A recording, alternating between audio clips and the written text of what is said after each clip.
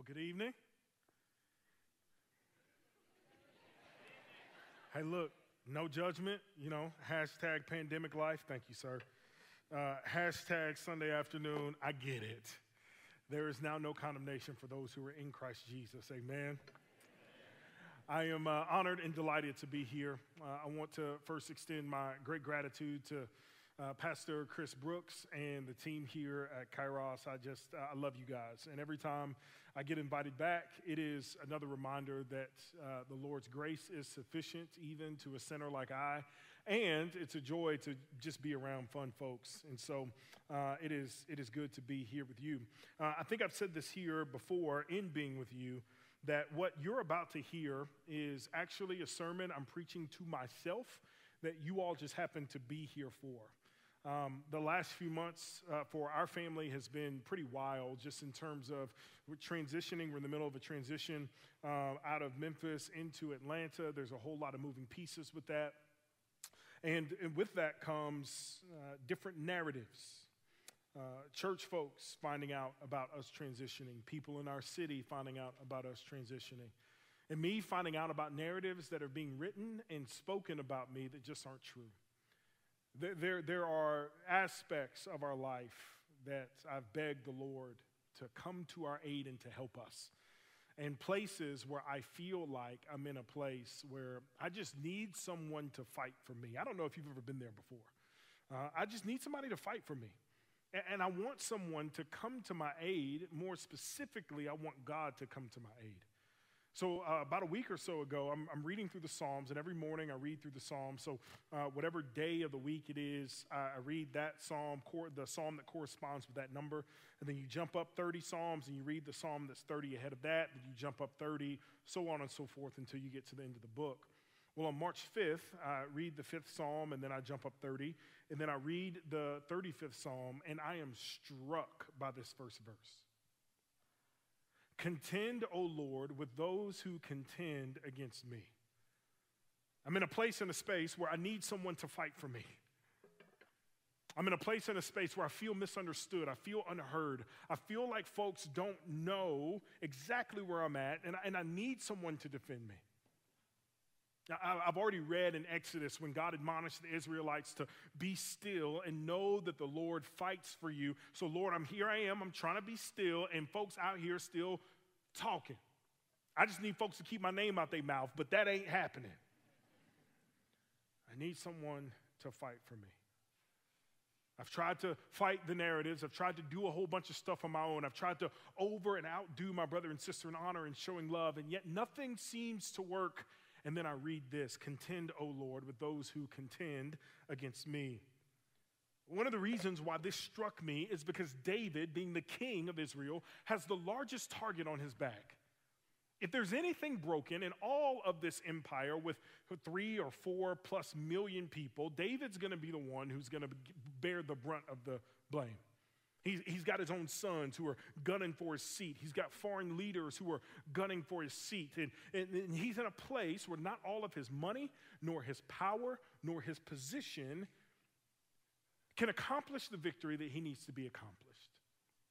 So here he is, begging God, contend, fight those who fight against me. Now, when we read verse 1, these words actually form a legal picture. What David's actually asking for is he's asking for a legal advocate, someone who's going to fight on his behalf.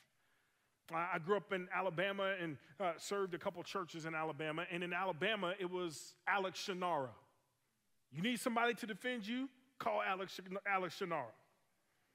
Or maybe it's some other lawyer on TV. One call, that's all. Whatever the cheesy slogan is, I need you to stand in this courtroom and fight on my behalf. And not only is he asking God to fight on his behalf, he's also asking God to be his defense. Verse 2. He says, Lord, rise up, take hold of your shield and buckler, rise for my help. These are defensive weapons, so Lord, I need you to defend me. And then he says, take up the javelin, draw the spear and the javelin against my pursuers. Lord, I need you to fight for me. I need you to be my defense. And I need you to take up this javelin, this long spear, and I need you to pierce those trying to pierce me. Where I'm from, we call this getting God. Like, God, I need you to go and get some of these folks because these folks out here tripping. Now, what's really beautiful about this passage that I think is it corresponds to several different people throughout salvation history we find in a similar predicament. In the book of Judges, we find Gideon. God says, yeah, I see your large army. Whittle it down to 300. And Gideon is like, are you sure?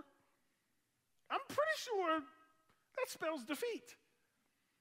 And in all of his doubt, in all of his concern, in all of his tiptoeing and slow playing, God wants Gideon to know that I need you to walk out of this battle knowing that I won this for you. At another point in 1 Chronicles 20, when Jehoshaphat is surrounded on all sides by foreign armies and he's facing a coup from within the very nation of Israel itself, he prays a prayer and he says, Lord, we don't know what to do, but our eyes are on you. Jehoshaphat knows that in that situation, only God will prevail. In David's situation, in Gideon's situation, and in Jehoshaphat's situation, there is a level of desperation that leads to dependence. Because if God does not fight, if God does not defend, if God does not take the offensive against our enemies, we will not prevail. And then I love this next verse. Or rather, the back end of verse 3, he says, say to my soul, I am your salvation. Say to my soul. What is our soul? Our soul is the eternal part of us, but to put it down on a bottom shelf, our soul is the true us. It's the true you. It's not the you of the veneer. It's not the superficial you. It's not the you that you want other people to see you as, and it's not the you want other people to regard you as. This is the true you. To put it another way, this is the child you. Do you remember how when you were a child, like a real child before bullying, really before middle school, when like the whole world just seemed like a place of high optimism and you would just run and play all day and say crazy things and sing and you were just making messes and drooling all over yourself and spilling stuff everywhere and like you'd go and play outside in the dirt and then go eat an ice cream cone and then lick your fingers, like that kind of child. That soul that God sees, the true us, David is like, God, here I am. I need you to fight for me. I need you to defend me. And I need you to say to my soul, the afraid, insecure child, that I, God, am my salvation. There's a couple things here that I think are good for me to know. Why does my soul need to know that God, you're my salvation? Here's a clue. Jump down to verse 7. David writes in verse 7, for without cause. David is like, God, I ain't even do nothing. I did not do a thing to deserve the treatment that I'm getting.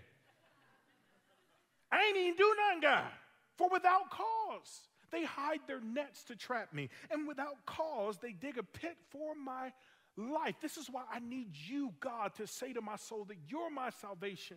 I can't see their snares. I don't know where this is coming from. I need you to rescue me.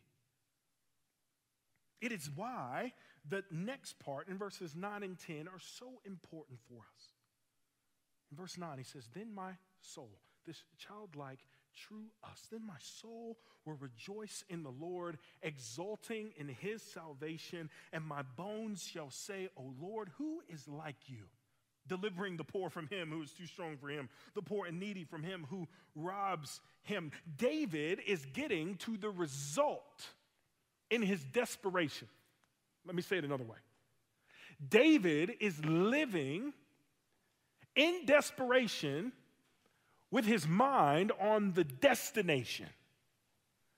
What David does in verses 9 and 10 is he gives a projected sense of faith and confidence that God will work on his behalf, even though it's not a lived reality yet. There is desperation, but he's living in light of the destination. This desperation gives us a clue as to why verse 10 is here. The poor and the needy in society, especially in the ancient Near East, were the bottom rung of society. There were those who were overlooked. There were those who were taken advantage of. There were those who were exploited and oppressed by those with money and power.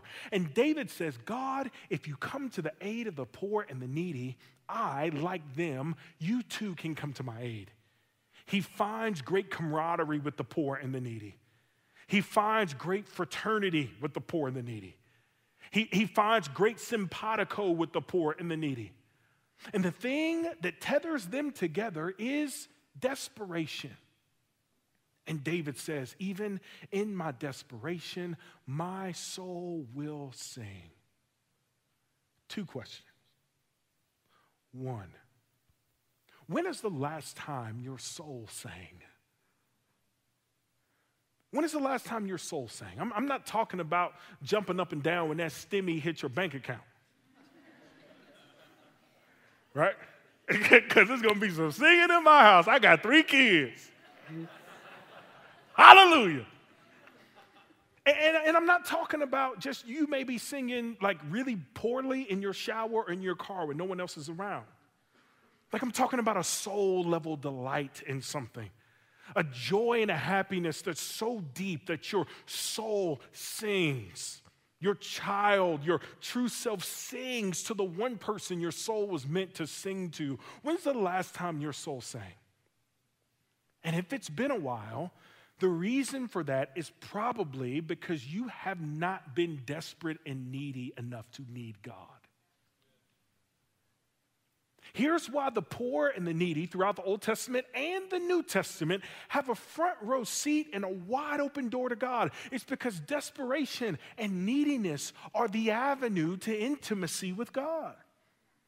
In Psalm 34, verse 18, you would find there that the Lord is near to whom? The proud and the hardy and the confident? No, the Lord is near to the brokenhearted and the crushed in spirit. David says, I am poor, I am needy. My soul needs to know that you are my salvation, because if you fight for me, then my soul will sing, it will exult, and then I like this, even my bones will declare that you are God who delivers. The personification here is dope because I don't know if you've ever had a bone sing. It's a crazy image. But what it points to is it's not just our soul, this inanimate spiritual reality. No, our bones, our very being will sing. This is the very physical response. Can you imagine David being surrounded by enemies, or maybe even you being surrounded by difficulty and uncertainty, and everybody around you is like, yeah, yo, I'm not surprised that you're depressed, and I'm not surprised that you're anxious, and like, yo, you've gotten a bad jump, and like, man, this has been a hard year. But in the middle of that, you are exulting, and your very body exults in the name and the person and the work of God on your behalf. That's when everybody looking at you like, I don't know what they smoking, but I need some. There is an evangelistic aspect to our worship out of desperation and neediness. And there is an evangelistic aspect to people who watch God fight on your behalf. Now, we're looking at this through the lens of David, the Old Testament, and God the Father. But I love that the New Testament pours light on the things that are hidden in the Old Testament. So the New Testament basically shines a light on the things that are hidden in the Old Testament. It's why Jesus is in every page of the Old Testament. And when you get to the New Testament, you find the better and truer David. You find the better and truer Israel in Jesus, who is shedding a light as one who contends with those who contend against us. Paul writes in Ephesians, and he says that our battle and our wrestle is not against flesh and blood. The author of Hebrews goes on to describe Jesus as a defense lawyer, as an advocate who fights on our behalf. I like that Jesus promises to fight those who fight against us. And here's how Jesus has been fighting for me lately. Because yes, there may be enemies without, but the enemy, number one, to me is the enemy in me. It is my flesh. It is my doubting heart. It is my insecurities that doubt God's love. It is my constant unfaithfulness in the sin that so easily besets me that is within me. And what Jesus has to be is he has to be my own defense lawyer when I put myself on trial. And he's the one who reminds me, Jason, I stand at the right hand of God advocating for you. So that when you condemn yourself, I'm the one who reminds you that your life has been paid for. That you, my daughter, your sins have been paid for. And he fights and contends against our flesh to remind us that we belong in his family. And when he contends with the sin in us, and he shows us that he cherishes us, he allows our souls to sing. And when does our soul sing? Our souls sing when we glean and gain confidence that our eternal and present lives are hidden in Christ Jesus. And they are safe there. Jesus contends and fights for us so that our bodies, our bones in this world, in a pandemic, in the midst of banks holding on to my STEMI, in the midst of maybe not having enough, in the midst of transition, in the midst of job change, in the midst of people lying on me, telling stories, in the midst of even my own family not loving me, our very bones might proclaim that we ourselves are the recipients and the result of God doing amazing things. Here's the truth. Many of us want to experience God and feel God. And one of the reasons that we don't typically experience God is because we're not desperate and needy enough for it. Because when desperation meets the gospel and the person and work of Jesus Christ, the miraculous happens. And when that happens and everybody looks around and is like, yo, what you going through? That's when we get to share with our bones the goodness and the graciousness and the greatness of God. This is good. This is good. Thank you, Lord. If you were to ever go to an orchestra, there's something that happens in the very opening moments of an orchestra, and it is a dissonance. It's every instrument playing their sound, playing their notes, and it doesn't sound good. It's dissonance. It doesn't quite fit. Everyone's tuning up, right? We as Christians can live in a state of dissonance. We get into a state of dissonance, not unlike that. We get into a state of dissonance when we are not desperate and needy and see Christ as the answer. But there is a consonance that happens when everyone gets on the same page and the orchestra goes from tuning up to striking the first unified note, and there is something magical that happens. Here's what David's asking for. God, I'm desperate and needy. I need you to make something happen here. And God delights to enter into brokenness and neediness and desperation to work things out that we could not ourselves. How do I know this? How do I know this? I know this because my soul reverberates with the work of God on my behalf. And my soul sings and exalts in the Lord. Here's what all of this is going toward, right? Here's what all of this is for. We may be trying a bunch of stuff and failing, trying to defend ourselves, talking good to ourselves and failing. We may be in a situation with enemies surrounding us, co-workers that are tripping, and we're in the middle of stuff that we can't handle. Situations way too big for us. Here's what I want to tell you, press into your spirit and have you walk out of this door with, and that is, when all else fails, God will not. It seems so easy. It seems so trivial. It seems so childlike. But if we are children before God, if our souls cry out and if our souls are to sing, we need simple truths to sustain us. Because the simple truth of the matter is that God in Christ is undefeated. There has never been a time in all of the Bible nor human history where God has failed. And Jesus himself, being God, is undefeated. Herod tried to kill him. Nope, undefeated. Centurions tried to take him out. Nope, got you.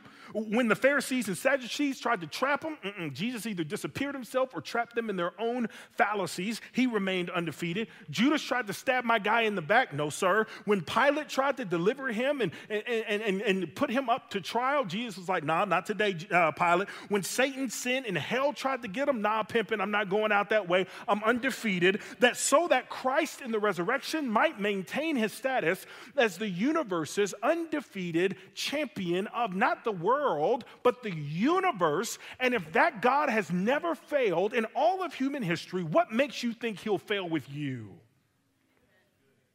He will not. God in Christ is undefeated. And here's the last thing I want to leave you with. This is true of both David, this is true of Jesus, and it's true of me, it's true of us. That when God fights for you, his victory is sure and his victory is yours. We just need to walk in it.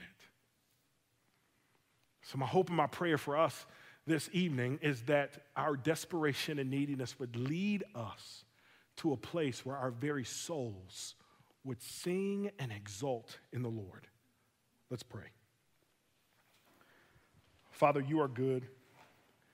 Teach us, Lord, to slough off the lower pleasures of this world and cling and hold firmly to the truth that you are not only enough, but you're victorious.